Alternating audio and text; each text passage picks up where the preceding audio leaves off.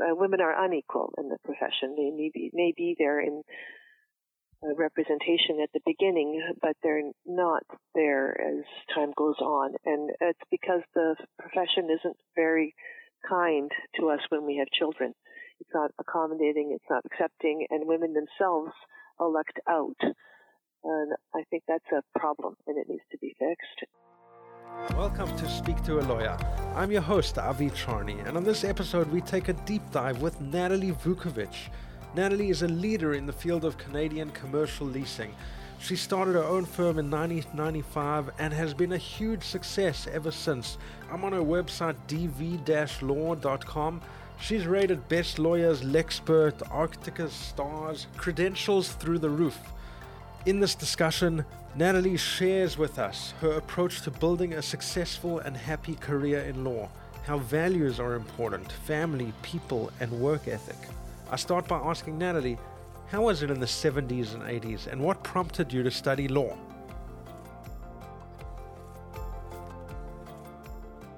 Well, those are big questions. What was it like in the 70s? Promising times. I was a Northern Ontario girl, grew up in Sault Ste. Marie, an athlete and a good student. I hung around a lot of people who played basketball. I played basketball myself. I went to Laurentian University. I made the junior national team. I played varsity. And then the summer after my second year of my math degree at Laurentian University, I was hanging around at the YMCA playing with a bunch of guys. And a couple of them were talking about what to do after the undergraduate degree. And one in particular said, "You think you're so smart, why don't you write the LSAT?" And I said, "Sure, I'll write the LSAT. What's the LSAT?"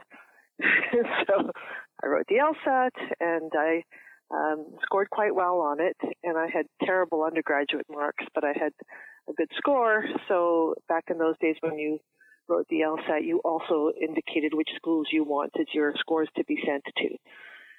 So on a lark, I chose Dalhousie because I knew it had a good basketball program. I chose UBC because it was the other side of the country. I chose Texas, Hawaii. I was trying to do four corners of the earth.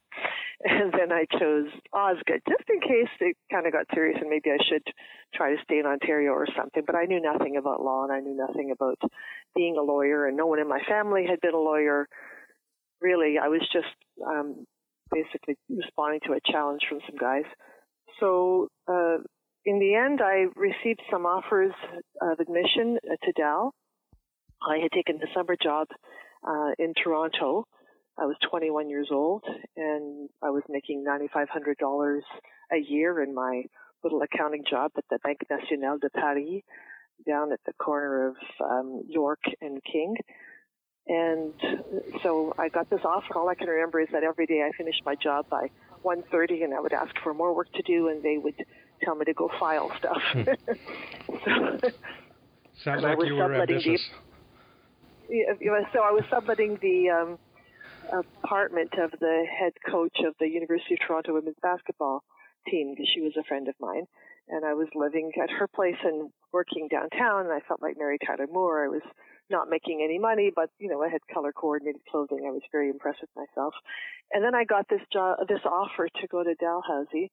And my parents had always said that as long as I was in school, they would financially support me. But as soon as I wasn't in school, I'd be on my own. So I was on my own for all of about a month at that point, realizing how hard it was to rub nickels together. And so I thought, maybe I should do this law school thing. And I told my parents that I'd been offered a spot, and they were delighted.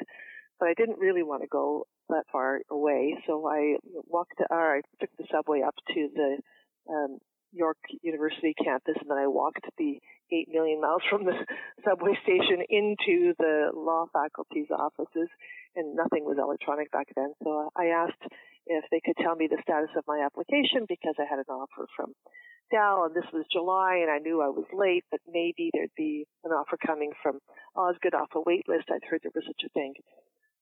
So the people at Osgoode said, "Who are you?" And let's take a look. And then they went over to the wait list, and they said, "Oh, there you are. You're number 2 on the wait list." And I said, "Oh, that's wonderful. When do you think I'll hear if I've been accepted?" And they said, "Well, we don't know. We don't know if anyone's going to turn us down. I mean, we're a very good school. Why are you asking? Well, I've got this offer from Dalhousie. Oh, that's a very good school. Why don't you go to Dalhousie? And I said, well, because, it's far, and I would really like to be in Toronto, and I'm from Ontario. And they said, well, I can't promise you anything. And back in those days, mail was very prompt.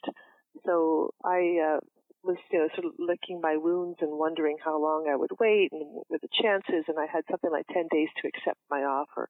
So I was winding down with something like 4 days to go. And I received a letter in the mail saying I'd been rejected by Osgoode. So my decision was made for me, and I went to Dal. That's unfortunate, but I guess it all works out, eh? Oh, it worked out great. And I played basketball for Dal as well. And I really enjoyed the East Coast. It was a very good experience. And I was lucky, really, to get accepted because my undergraduate marks were so abysmal. Mm-hmm. So it was good. I got in, I did the degree, and then, of course, I made my way back to Ontario as soon as I could. Right. I'll pause. Doing my research a little bit, I read about your, you noted how influential your parents were, and even now you commented about how supportive they were, I guess, both financially and otherwise, of your decision to go to law school and ultimately, grow as a person. Maybe you can comment a bit about their influence, the importance of, supportive parents. Well, 250% for sure. My parents were immigrants from Yugoslavia. They came to Canada in 1956 and 57. My father came first. He got a job in the mines in Kirkland Lake. My eldest sister had been born back in what is now Slovenia, Ljubljana. So she was 2 when she and my mother joined my father a little while later. They joined my father, and right away my second sister was born in 1958, and then my parents moved to Elliott Lake, and I was born in 59. So 3 girls. My parents moved to Sault Ste. Marie to run a motel that had 5 mortgages on it. They bought it. They paid off all the mortgages. They built their business, and my father didn't have any sons, so he treated his 2 girls like sons. And we were very pushed and encouraged to excel in everything, and we were, going to fail if we didn't become prime minister. Basically, children of immigrants, you had everything put in front of you was supposed to be an opportunity. Of course, you interpret it as pressure to succeed, and, we were driven. Yeah. So my parents were, entirely about their kids. They did everything they could to help us on our way. Everything from buying first cars to helping with down payments, paying for education. And they lived for their kids. Right. Amazing. And you can't understate the importance of supportive parents. Absolutely. And it's interesting because my husband is also a children of immigrants. And so the 2 of us say that, that's just in our DNA. And that's how we're raising our kids. Actually, ours are already all grown. But that is, just the apple doesn't fall too far from the tree. Mm-hmm. So that is, I think, a fundamental building block. And it's really important to your ability to, I guess, stand on your own 2 feet, but also feel that you should. Right. Right. Right. Yeah. The idea that you would somehow live at home and be coddled and, no, not at all. You'd for sure be supported and encouraged, but there was no coddling on the agenda. Yeah. So before we get into your career and how you built it and your first job in law, I just want to pause a second at the law school moment and ask, these days feminism and equality is important. Back then, was there any sort of standing out by being a female? I've read Ruth Bader Ginsburg's comments about how she, being one of the few women at Harvard and also a mother, the burden of responsibility. Did you feel anything, or was there a sense of equality back then? I was oblivious to it. My class had 50% females. We thought that we'd arrived. Mm-hmm. It wasn't until much later I discovered that we actually hadn't. So at law school, there was no sense that men were superior to women. Our smartest student, the valedictorian, was a female. Many of the shining lights in the classroom were female. The professors were, I think, half female, or at least close to half female. It was just absolutely not a factor. Uh-huh. And I was an athlete, So I was,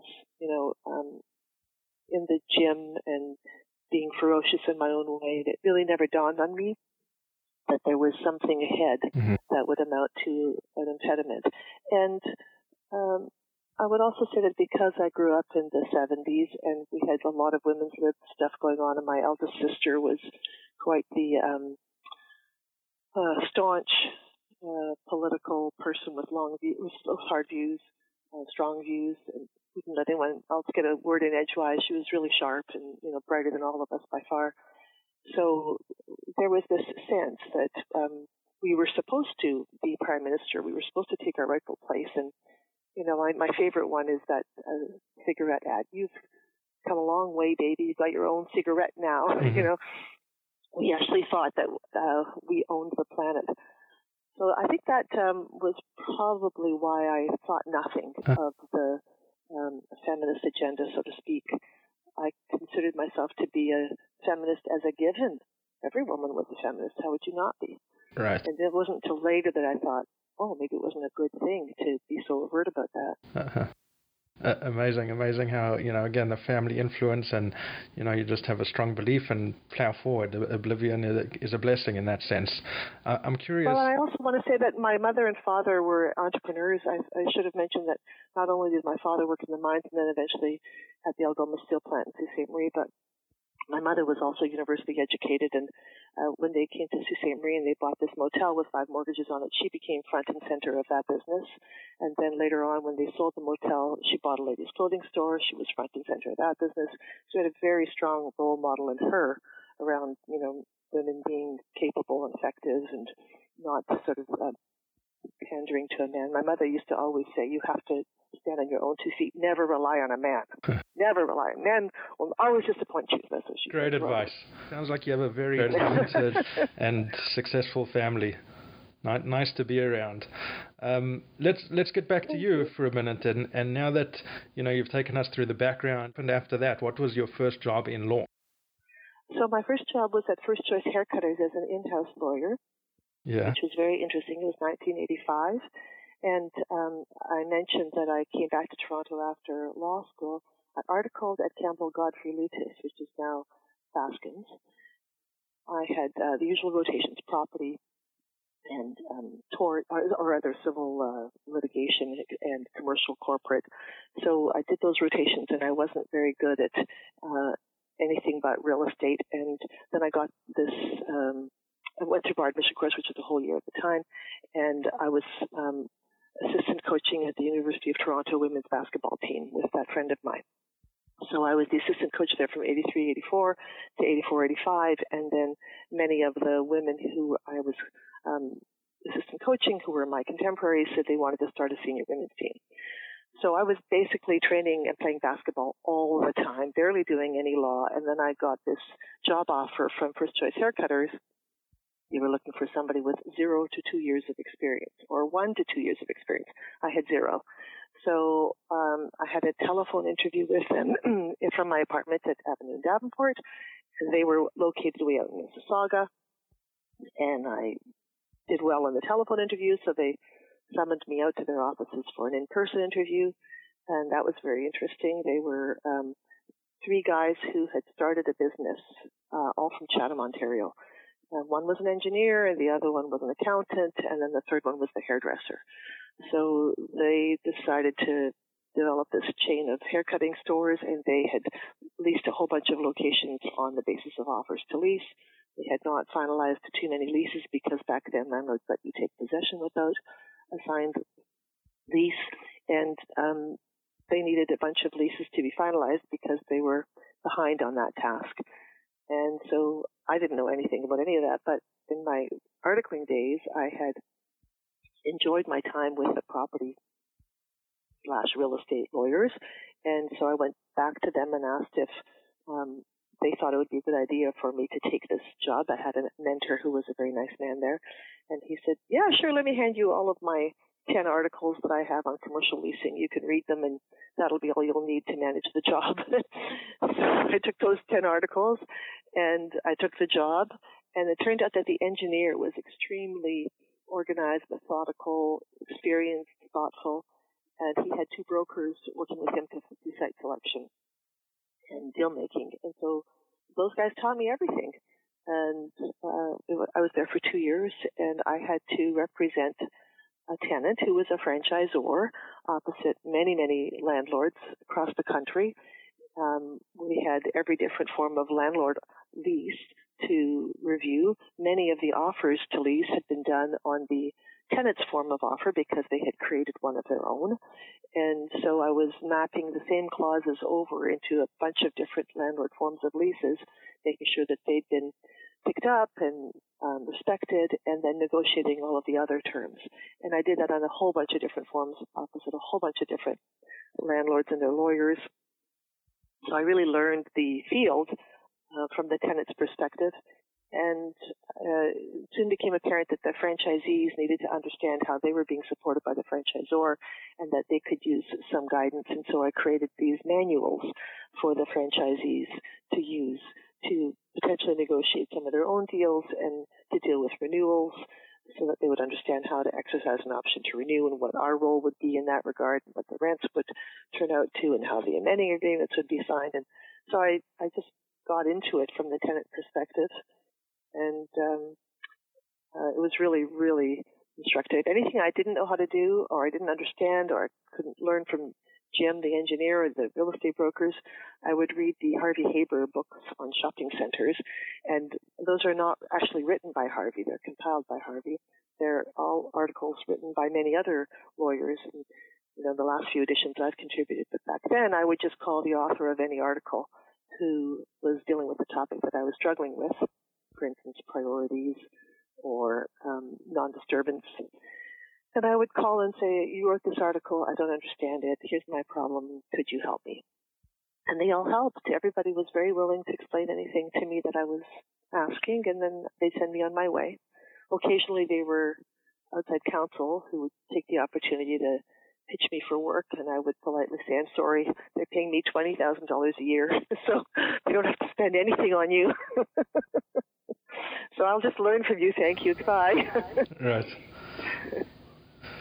So that's actually unbelievable how you just started specializing in a certain practice area, commercial leasing, and you just had to practically figure it out on your own.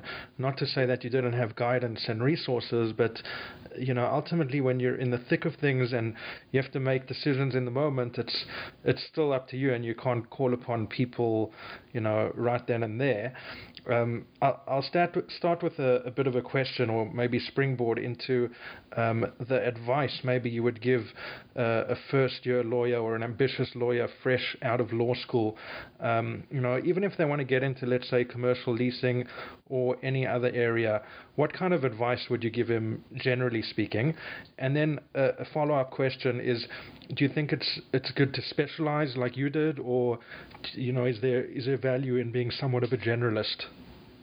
I think it's hard to be a generalist nowadays. I would say that there are some practice areas that might be conducive to that.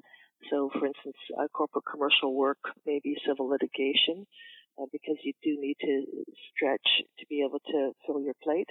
But if you can specialize and if you like something, then it's good to be competent and knowledgeable and feel that you know your field.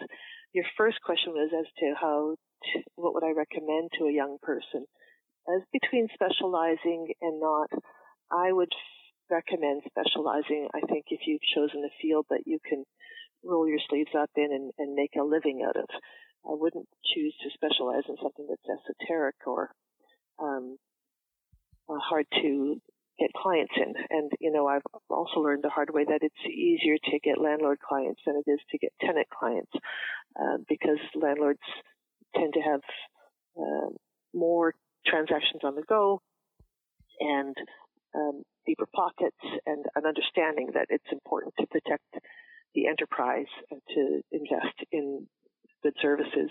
Whereas just as we had the brokers and the engineer doing the documents till I came along, there are many smaller players out there. And so in our case, tenants, many of them would rather figure it out themselves, get some person who's good at sentence structure and concepts and call them a paralegal and let them run the show. And that's fine. They'll probably do a decent job because, it's not hard to learn by the School of Hard Knocks. It's just that I think if you're a lawyer and you're trying to get to be a good lawyer and not just some person who can handle transactions or tasks in an effective way, but if you actually want to be a good lawyer where you know the law and you understand it and apply it and can be sophisticated in your thinking, then I think it just helps to immerse yourself in one field. Right. So even within real estate, like one of the things I do is real estate transactions, mostly residential. And, if you call yourself a real estate lawyer, which I'm sure to an extent both of us do, they're still completely different practice areas.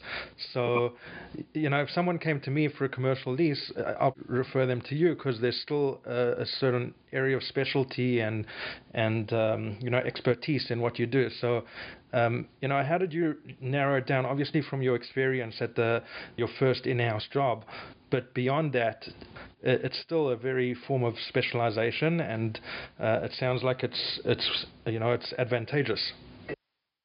Well, yes, and I would say my first job was in-house as a tenant lawyer, but my second job was in-house as a landlord lawyer, where I went to a landlord company that was the joint shopping center portfolios of Trizec and Bramalea, and they called that company Tri-Lee. And they owned Yorkdale and Scarborough Town Center and Bramalea City Center and stuff out in Calgary and all over the country. And so I then learned about standard lease forms and what landlords are trying to accomplish. And in both the first and second jobs, what I learned that's really important is you have to be valuable to the user. So your client is the user of the product that you create, and you have to help them with something that they need that doesn't bore them to tears or go on and on. It's got to be useful. So we were, in the thick of how does this get interpreted when someone refuses to pay a sum? What are the words that can be used to support the claim that either party is making? And what are the mechanisms of enforcement? What can you do to right the ship when something is going off the rails? And I think being in-house was really instrumental in my development, and having both sides of the coin, the tenant side, the landlord side.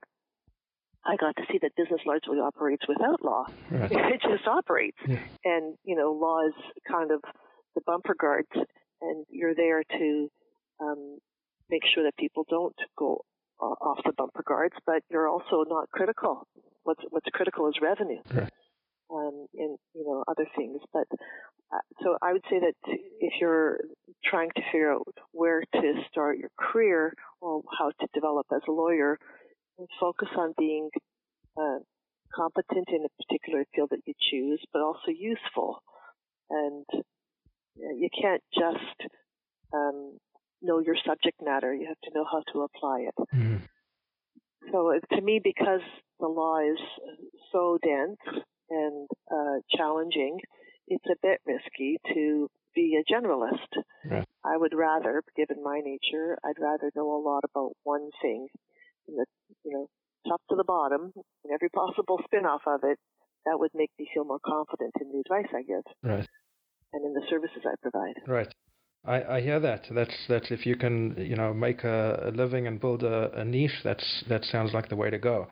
Right. And actually, after that second job, I then joined a large law firm that had 13 lawyers doing nothing but leasing. Oh, wow. So, yeah. And in my law firm that we've now got going, we have well over 10 of us who focus on nothing but leasing. So it's possible, you just have to find that lane that you can get into and then work it. Right. So how long were you at that firm for before you decided to go on your own? And do you want to talk about what precipitated that? Yeah, so that was, so from 85 to 87, I was at First Choice Haircutters. 87 to 89, I was at Tri-Lee Centers. And then 89 to 94, I was at Goodman & Carr. And so in the time that I was 87 to 89 at Tri-Lee, I had negotiated opposite some lawyers at Goodman & Carr, and similarly when I had been at First Choice Haircutters. So I knew that they were, they had a presence in commercial leasing. I didn't know very much, but I did some deals opposite them, and then I heard that they were looking for someone, and so I had not been hired back as an articling student at Campbell Godfrey Lutis, and I was convinced that downtown Toronto King and Bay lawyers were highfalutin, better than me, and I didn't fit. Uh-huh. So there was no chance that I was going to make it at King and Bay. But these guys were looking for a lawyer, and so I was talking to one of them, and they said, well, why don't you come in for an interview? And I said, okay, sure. And in the meantime, I called one of my friends who had been hired back at Campbell Godfrey, and I said, oh, my God, I've got a job interview. You can believe it? I'm down at King and Bay. What should I say? What do I need to know? What's going on?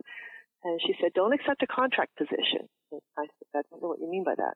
She said, don't take a contract position. Large law firms will always give people a contract because they just want to see if they can use you. And if they want to let go of you, then they don't have any obligation to you.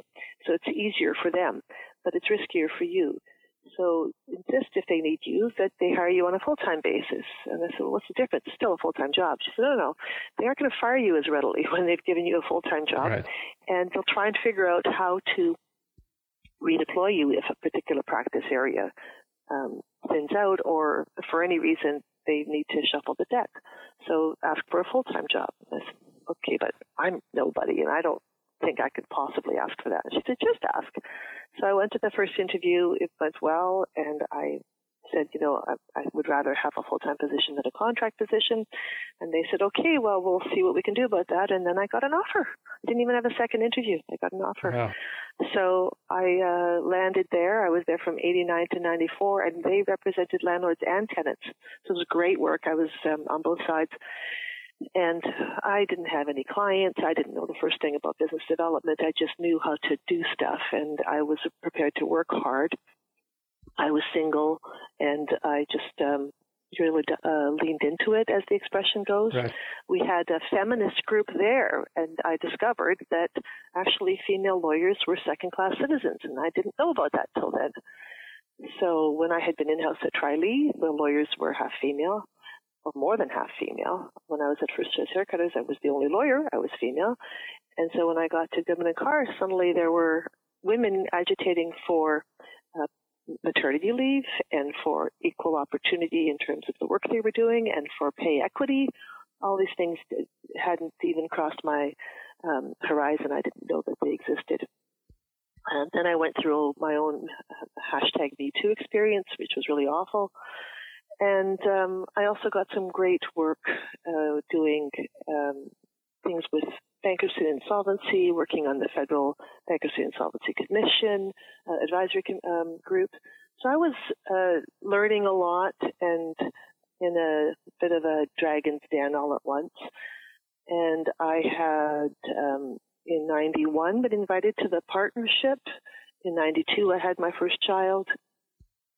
The economy had gone wonky, so they changed my offer of partnership from being a non-equity partner from being an equity partner to a non-equity partner, which just meant I didn't have to put any capital in, and I theoretically had second-class citizen.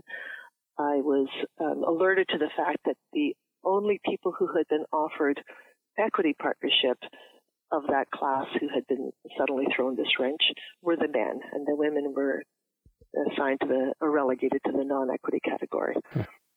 I didn't really care. I got to say I was a partner with a capital P, and apparently I was going to earn something that was similar to what they were earning.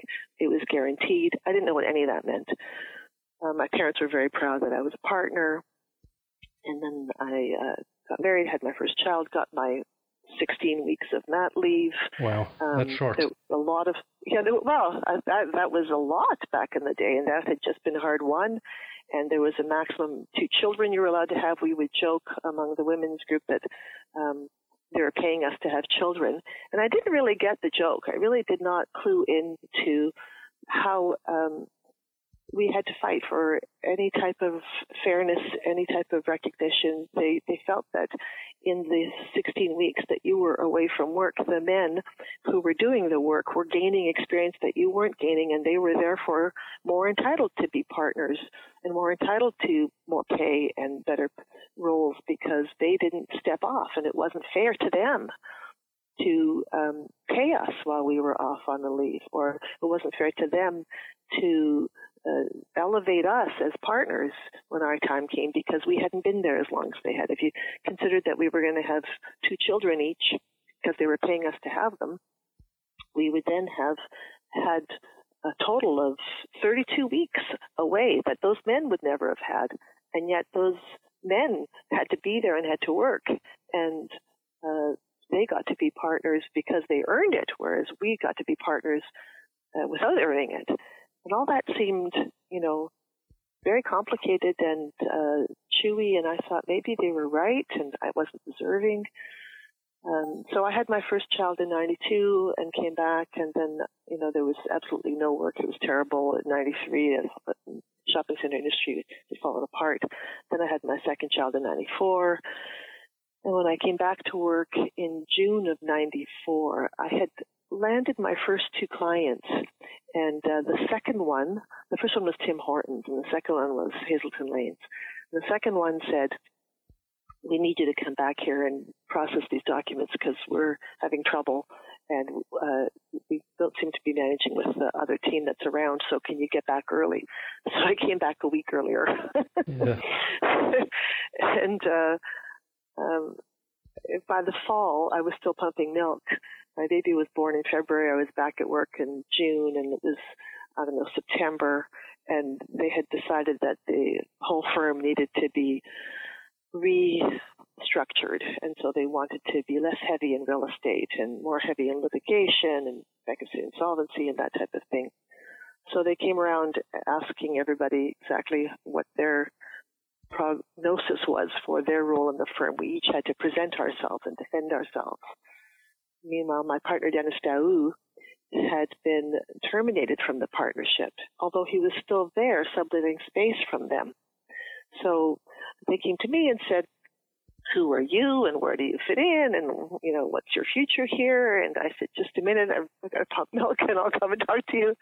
And so I sat down and explained to them that I had now my first 2 clients ever. I had been practicing for 10 years now. I had 2 kids now. I was ready to really launch. I knew my stuff, and I was actually finally learning the concepts of business development. I also said I had been on the Federal Bankruptcy and Insolvency Advisory Committee, and I had been, gaining a little profile there. I was the co-chair of the ICSC Law Conference, and so that was also gaining a little industry profile. I was making submissions to industry on that front, and I felt like I really was poised. And they said, that's nice. 150 hours of billable time next month. Right. So I was like, what? 150 hours next month, or we'll reduce your pay. I couldn't believe what I was hearing. I didn't know how I was going to get 150 hours. There were no 150 hours to be had. It just wasn't that kind of work. But I didn't understand the business model, and I now understand the business model very well. I mean, it makes sense. You need to have revenue.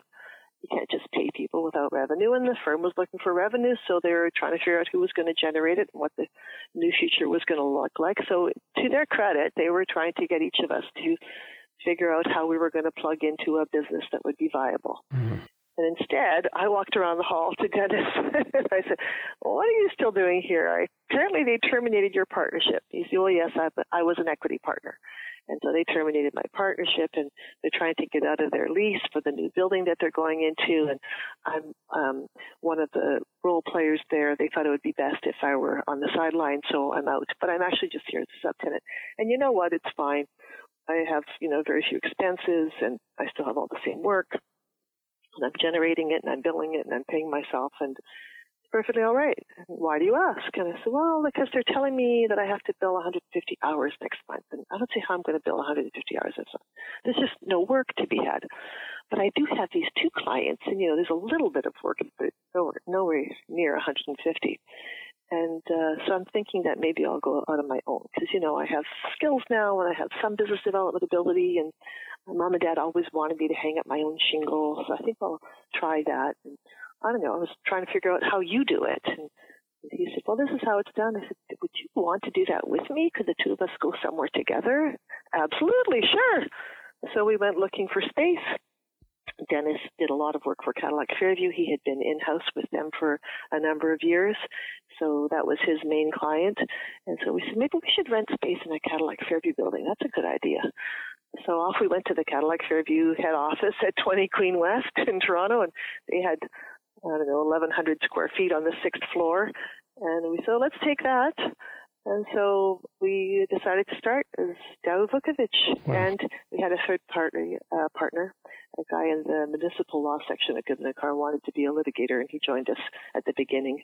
So we took the space and we started in January 1, 1995. Wow. And we had no way of knowing that the industry was just finally going to come out of the doldrums, and we rode the wave. So we just got started when the industry came back to life. That's unbelievable. It sounds like it's been a great success since then. With incredible growth. Just about your experience, and I'm sure a lot of lawyers have been laid off since COVID. Do you have a suggestion for them, just because you could get laid off if you work at a firm, or they can impose these 150-hour conditions on you when you have a newborn baby at home? Do you suggest that people, try for employment, or if they can, are you all for going out on your own? I mean, sounds like it's been great success for you with the freedom and lifestyle that came along with it. Well, none of us has a crystal ball, and I look back and say, boy, am I lucky we started in 1995. If we'd started in 1993, I bet we would have bumped along, and our bank would have been upset with us for, no revenue and lots of expenses. Yeah. And so, we got lucky. I would say that anybody in the COVID era who got laid off should be asking themselves, how do they feel about their skills? How do they feel about their taste for risk? I mean, when I said, Dennis and I are going to start this firm, I didn't decide that on my own with Dennis. I went home and I said to hubby, here's a problem. They want me to bill 150 hours next month. That's impossible. They're going to reduce my pay. I don't know what that means. We've got a mortgage here.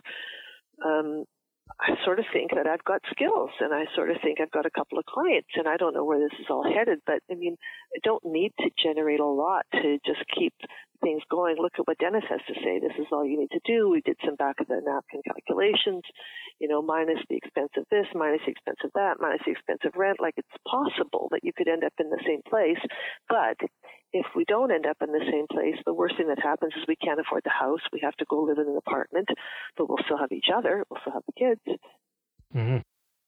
So he said, go for it. I totally get it. I mean, you don't want those people breathing down your neck telling you that you have to bill 150 hours. And then there was the whole #MeToo thing that had never sat well with him, and he was annoyed with them. And so he said, let's just get you out of that place and see what happens.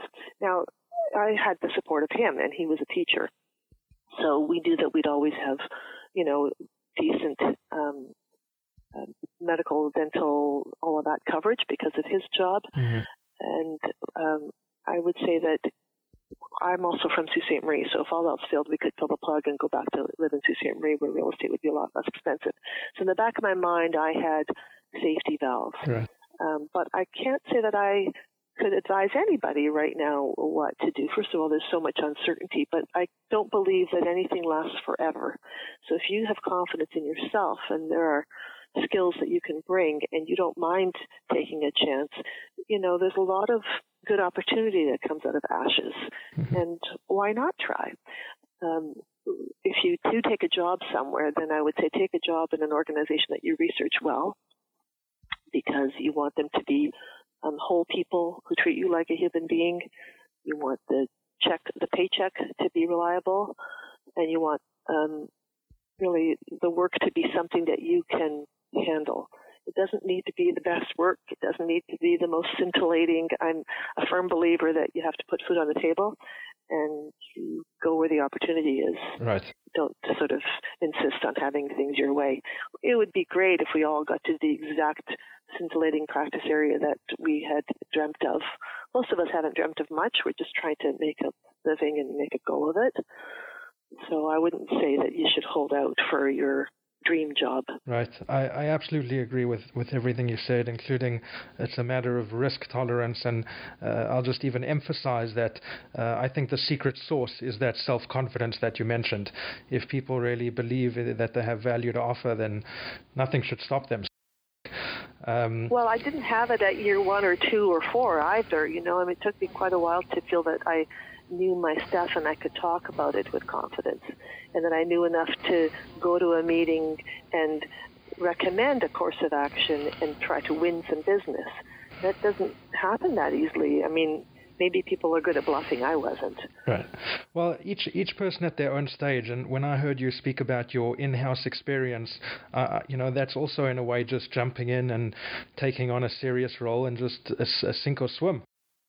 That's right. But I didn't know that it was a serious role. I thought it was just an opportunity to get myself a job, and I would never have been able to foresee the learning experience that it turned out to be. Right, absolutely. I mean, your confidence has to be realistic, but it's also required.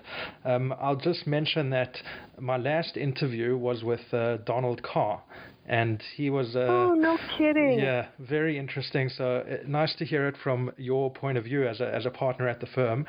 And he mentioned a lot of interesting things, but one of which that he was involved in the innovation of the percentage lease. So I was wondering if that was during your time at all, or if not, people like leases, commercial leases, to be stable.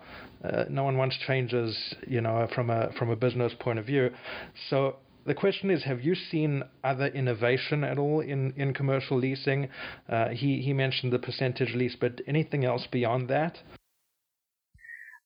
I'd have to think about that for a minute, but I would have to say that Donald Carr is, I'm going to bet, about 30 years my senior. Mm-hmm.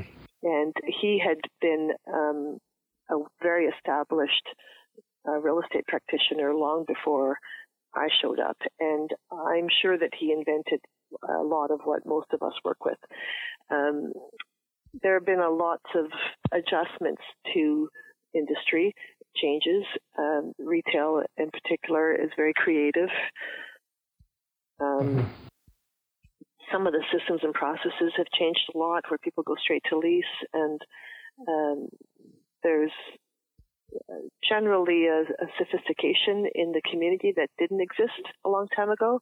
And so you have it's sort of an ability to finish each other's sentences if you've been in the field at all.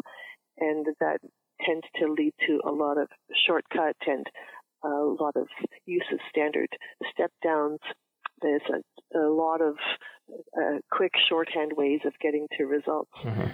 And so if you are going to play in this sector, you've got to be nimble and you've got to know the stuff. Right. And I think in our day, we were learning a lot as we went along. There was a lot of new case law being laid down. There was a lot of stuff like Goodyear and Burnhamthorpe that came along, and the new bankruptcy legislation that came along, and CCAA that was invoked for the first time. There was just generally a development in the law around everything from provisions of the Commercial Tenancies Act and how they interplayed with leases to the way people contracted, or transacted. So it just seems to me that now there's so much more knowledge, and you have to stay abreast of it, and you need probably a good 4 to 6 years to absorb it before you can contribute any sort of insight into deal making. Mm-hmm. And that was a very different landscape when Don Carr came along. And I must say, too, that of that whole Goodman and Carr era, Wolf Goodman and Don Carr were exemplary lawyers and gentlemen. They were just really salt of the earth, and are, I suppose. Yes. And so it's a shame that the firm that where it did and that it imploded. That was long after I left, and those guys were long before I joined. But they were still there when I was there, and they were significant and professor emeritus type players. I couldn't agree more that Donald Carr, based on my interactions and discussions with him, is a real mensch, a good man. So yes. I have a couple questions about your practice.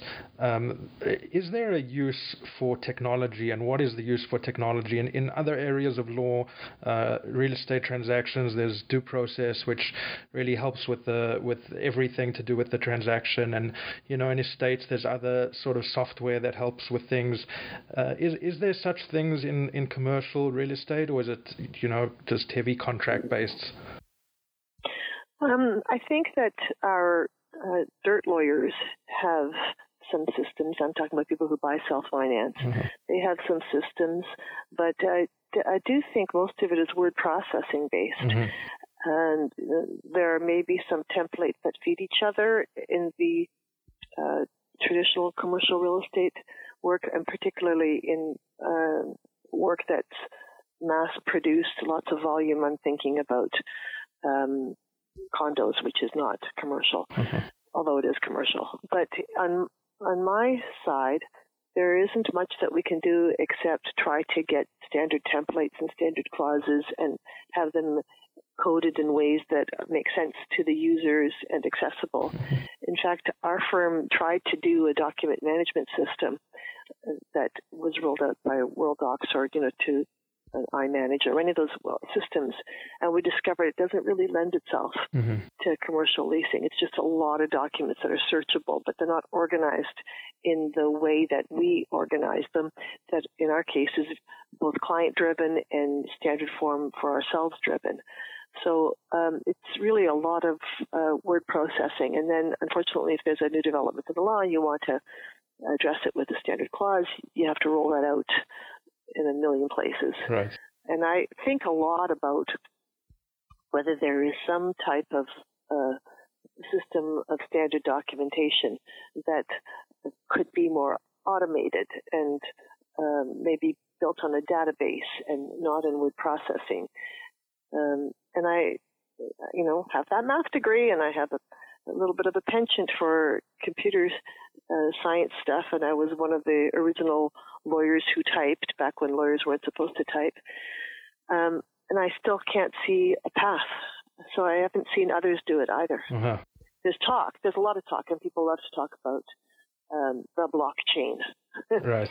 I think that's very misguided as it relates to real estate. I mean, I can see that there are jurisdictions in the world that are not yet organized, and so you could start afresh with a blank slate to maybe take some chunk of data and cement it, and then let the data interact with the data, which is the premise of blockchain. But I don't see how you would do it in the realm of the North American land registry system and the way people transact. Mm-hmm. And I belong to this faculty of Georgetown University Law Center's Advanced Commercial Leasing Institute, where we host a by invitation only conference once a year in Washington, D.C. Lawyers are invited from all over North America, and it's a bit of a think tank. We find that nobody has found the sophisticated way of using some type of artificial intelligence to do anything that's really meaningful. It isn't there yet, and we don't know how anybody would, quote, invent it, because they'd have to presume some sort of desire for uniformity, and there isn't that. Everyone wants to negotiate. Right. Interesting how there could be room for tech, and you just got to find how it could be utilized. A follow-up question to that is, how do you think COVID has changed things, probably quite dramatically, slowed down and everything? And, tail end of that, how could things be improved? What would you like to see going forward? Well, I'm sorry to say, because this isn't what everyone else is saying, we're super busy. We haven't slowed down. We've gotten busier through COVID because of the impact on landlords and tenants and businesses generally. And there's a lot of analysis around what to do, what's viable, a lot of negotiating, renegotiating, interpreting, analyzing, advising. So I think what we don't know is, quote, when the dust settles, if there's such a thing, what the new work will be like. Right now, it's the same old work. It's one of the reasons I said, I like specializing in this field is there's a lot of buildings out there. There's a lot of land out there. It gets used. People go in and out of real estate all the time. So that's the action. You just need to be near the action. You need to get to know people who are buying, selling, financing, or in our case, leasing or deleasing, expanding, shrinking. There's documents associated with that. And so I can't say I have any clue how COVID is going to impact us a year from now. To the extent that our practice was reliant on retail for about the first decade of its existence, that's no longer the case. We've done a lot of office and industrial and every other type of lease. Mm-hmm. So there's a lot of work. Good to hear. Yeah. And do you think things could be improved in one way or another? Things could be improved always. Yes, I think it can be improved. The question is, what's the priority? And I don't know that anybody knows that. At the moment, it seems survival is the priority. Yeah. So there's just generally an emphasis on what do we do to keep the old format of business alive and well in whatever way until we can figure out what the new format of business looks like. And so, we tend not to be drivers where we react to what the industry seems to be doing, and we keep our ear to the ground and we contribute in terms of saying this is what we're hearing that others are doing, but we don't lead the way. Right. So, I mean, you talk about leading. You're leading a firm. You have associates and partners who work with you. When something like COVID happens, or just in general, can you talk about the leadership role and what it's like managing a firm in general, but also in such transitionary times? Well, there's been a lot of stepping up. So when it all first came to be, we were in our offices wondering if we were going to be told to leave our offices, and many of our people wanted not to come in. So as a group, we said anybody who doesn't want to come in doesn't have to. We understand, and let's listen to what the authorities are telling us. It got interesting when the authorities told us that law firms were on the list of essential workplaces. Right. It meant we didn't have to close. So then having no outside body telling us when to reopen, we had to think for ourselves as to when to call people back. And so everyone stayed away for quite a long time, but I didn't. I went to the office every day because I found it stabilizing, and there was no one there to contaminate me except for a few other coworkers who also preferred being there. And so we had about 5 or 7 of our 40 people there for the first month or so, and then gradually people started wanting to come in and put in a day here and there to get caught up. They were working from home as well as they could, but many of them found it aggravating. There were people with health issues who had no choice and wanted to work from home to be safe, and that was fair. And there were people who were just waiting to be told it was okay to come back, and we had to tell them it's really not on us to tell you, except we think it's a good idea if you do get back. So there were constant conversations. We had town hall meetings. We had discussions around what did this mean for the future of our firm? Did we have to do some human calculus and think about layoffs and so on? We quickly decided that that wasn't the way we wanted to proceed. It was more important to us to find a way to manage. And so we sent an early notice out to everyone saying there'll be no layoffs. We're going to make this work somehow by hook or by crook. The partners didn't take draws. We just did everything we could to figure out how we were going to function. And then gradually a bit of a path emerged, and by the middle of May, we were saying, well, we really ought to have everyone come back in.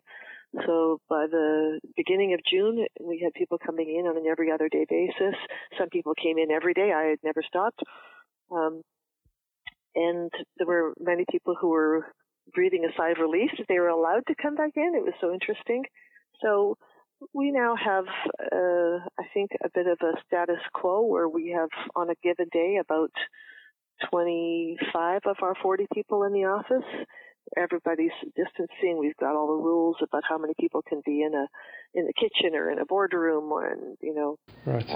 We do a lot of disinfecting all day long. It's common touch surfaces. Right. So the leadership there has been collaborative. My firm is now in its 26th year, and there's a next generation ready to run the firm when the elders get out of the way, and we're all gradually exiting. So that next generation has been, heard as well and expressing their leadership. And we have weekly partners meetings where we had them quarterly before. We talk about what to do and who's doing what and so on. We have section meetings, the leasing section, the litigation section, the real estate section. Everybody meets weekly. Wow. Talk about who's doing what, who needs what help.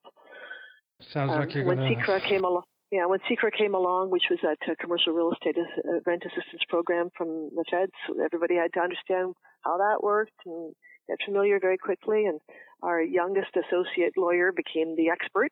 Yeah. So leadership has come from everyone, but it's been all hands on deck. Everybody really has tried to figure out how to be useful, and nobody's tried to shirk responsibility. Right. Nothing like working with a good team, supportive team. It's like that family we mentioned at the beginning when you have good colleagues. Right. It's Right. And it's not like we're all in agreement all the time, but we're all constantly in dialogue. Right. And that's the main thing is, as my youngest son said to me the other day, there's value in conversation just in and of itself. Right. So constant conversation. Conversation, communication. I'm a big fan, absolutely. I ask you, you've been a lawyer for such a long time and now running your own firm for such a long time. And I alluded to at the beginning the amount of, publications that you pump out every year and speaking and giving back, if you will. Do you have any sort of key to that longevity? Well, I think you have to show up every day. Yeah. So absolutely every day you don't take a powder. You say, what can I do today? And you look in that mirror and say, if it's going to be, it's up to me, and off I go. So that's critical. From the writing and reading and learning and so on perspective, I think it's all, again, just dogged determination. Mostly in my case, I'm motivated by a fear of failure. So I want to not fail, and whatever that looks like, it means usually trying hard again each day to not fail. And that includes reading the law, understanding the law, writing about the law. I do less of that now because in my sort of emeritus role, I guess, I'm trying to encourage the next generation to roll up their sleeves. And so I tend to edit more than I write. Uh-huh. And I'm sure that's no fun for them because I have a heck of a red pen. Right. But I'd say that I'm always encouraging them to gain insight and share it and to noodle it out, to spend time thinking. I mean, I was telling you about how I had my first child in 92. I remembered that I was supposed to prepare a manual for some a procedural guide to responding to tenants' requests for granting of security. It was for a landlord client who no longer exists. That portfolio was sold. But anyway, that landlord client expected me to produce that guideline, and I had not done it.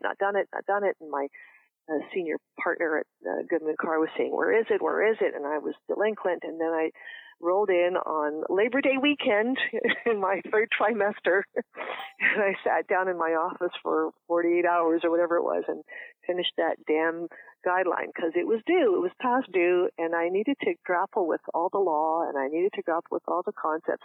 I had to make it organized. I had so much I had to pull together, but it didn't matter if it was Labor Day weekend. I had to get it done. Right. So you sacrifice a lot as a lawyer in terms of personal time. Yeah. But that's just part of being a professional. I wouldn't say that it's worth it. It's just the responsibility of being a professional, right? You owe your governing body the duty to do your best and so on, and you took that oath, so you live up to it. Yeah. Is there anything you look back on your career and any part of it and you think, wow, that was a really good investment. I'm happy I made that decision. Anything stand out? Oh, for sure the best decision was to start my own firm. There's nothing that pales in comparison to that. Everything else pales in comparison to that. But in terms of a decision to invest in maybe something more of a capital asset, our firm started in that small space I mentioned on the 6th floor of 20 Queen West. and we grew to the rest of the floor, but it was not the best layout. And then our lease was coming to an end at the end of our 10 years, and we knew we needed a little more space. And so we relocated to the 30th floor of our building. And it was big to take on that much space. We had a lot more space than we needed, and it was a big layout and, big photocopy room, big filing cabinet system. Everything was grand in my estimation. And it felt like we were placing a bet on ourselves at that point. And I think it was a good bet. I think you should present yourself as confident that you believe. If people see that you believe in yourself, they believe in you too. Yes. That's you mentioned the risk and the confidence before, and it sounds like you had it when you went on your own and upgraded, and you had to fill the space and pay the rent. Yeah. That's good. Ultimately, investing in yourself and your future and your firm, pays off in the long run. If you had, I would like to add one. I'd like to add one more thing. Yeah. And that's investing in people. Yes. So, the people at our firm, many of them have been with us for over 20 years. There's only 3 of us who've been there the whole 25, Dennis, my assistant, and me. And we have always said to ourselves that we're not only in the business of practicing law and in the industry of commercial real estate, but we're in the business of providing jobs. And so we have to take that responsibility very seriously. We have to make sure that the people we select are good players who want to be on the team, and we also want to make sure that we reflect to them how valuable they are to us. Yeah. So we do whatever we can to let them know that they're valued and to encourage their development and to support them in whatever ways are necessary. And that is an investment that is huge, because if you ever have to deal with the cost of turnover, it's extremely expensive in ways that can never be quantified. Right.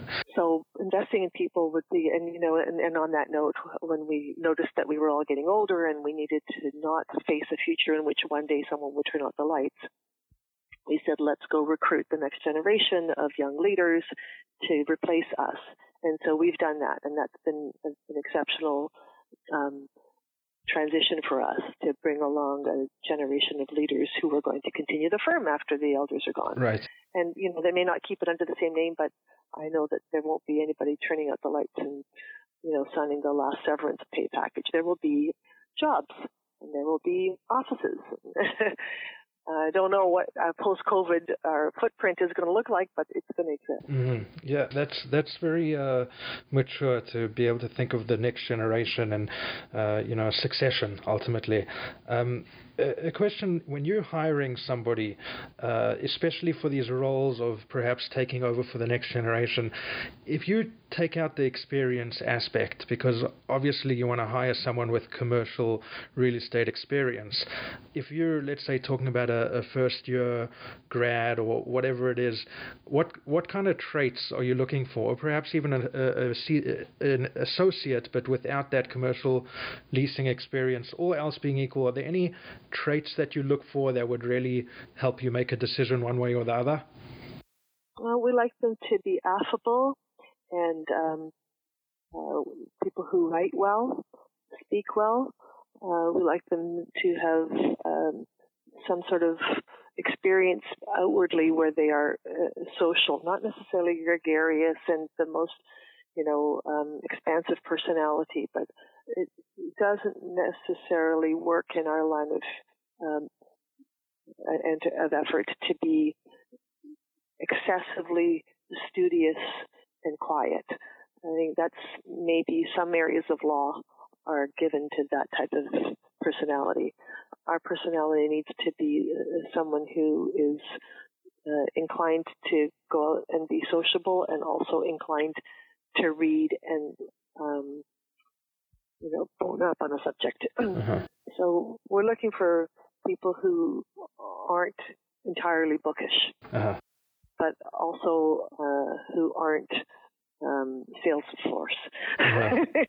And then, because of the commercial leasing side in particular being so detailed, so many little details to capture, that's the hardest thing to figure out. on a few interviews is whether somebody has a penchant for detail. Uh-huh. That's so interesting that each area law comes with a perhaps certain personality trait that is most fitting. I mean, there's obviously some flexibility and overlap, but you could make such a generalization. I agree, and I know what you mean.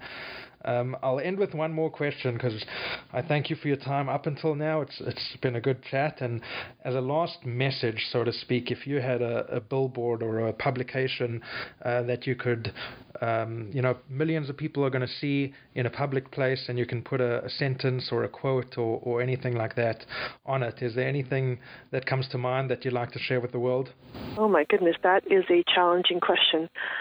I think that I would have to say play to win. That would be my motto. Not at all costs, but I would say that the message that I would put out there, especially for women, is it's not play not to lose and not just get by, but really put yourself out there and go for it. So my billboard, I guess, if that's what you're looking for, would say play to win. Thank you for that, Natalie. Insightful answer. Thanks. Is there any last words you want to share with us before we let you go? Well, I would like to address some of the modern issues that are swirling around. The Black Lives Matter movement is important to me, and the equality of women in the profession. Women are unequal in the profession. They may be there in representation at the beginning, but they're not there as time goes on. And it's because the profession isn't very kind to us when we have children. It's not accommodating, it's not accepting, and women themselves elect out. And I think that's a problem, and it needs to be fixed. I would say that I don't have any solutions to offer, except that I think all of us should know it's our collective responsibility to make the profession more welcoming to women. And if they're going to have children, it's only because the men can't. Somebody's got to have them, and we should have them in our profession too. So that's something that's on my mind a lot, and I think that's sort of ahead of the other thing that's on my mind that's more current around the topic of diversity and inclusion, and that is that our profession has not lived up to its billing in terms of liberal thought and being egalitarian, in the sense that we have not reduced the barriers to entry to our profession for many people who are of color and who have come from backgrounds that don't give them the leg up. And we need to give them the leg up. So I would say it's something that's constantly on my mind. Our firm has done something in terms of establishing a scholarship at Ryerson University for the law school that's just starting there. And we're going to try to create better access with an annual award to a student who identifies as racialized. And we're hoping that other law firms are going to do similar things, and that collectively the legal profession will recognize that it has systemically prevented women and people of color from succeeding, and we need to fix that. Yeah, I agree. And, my background being South African, I have family that sat in jail fighting apartheid. And I'm also a foreign licensed lawyer, NCA candidate. So I know what all those NCA students are going through. You mentioned the Ryerson Law Program. Those people also have a bit of an uphill battle. And I'm all for equality and equal opportunity, because a lot of times people with diverse backgrounds have even a lot more to offer than a locally groomed lawyer. So, I look forward to, working, for that as well, to help in our profession. I think our profession should reflect our society.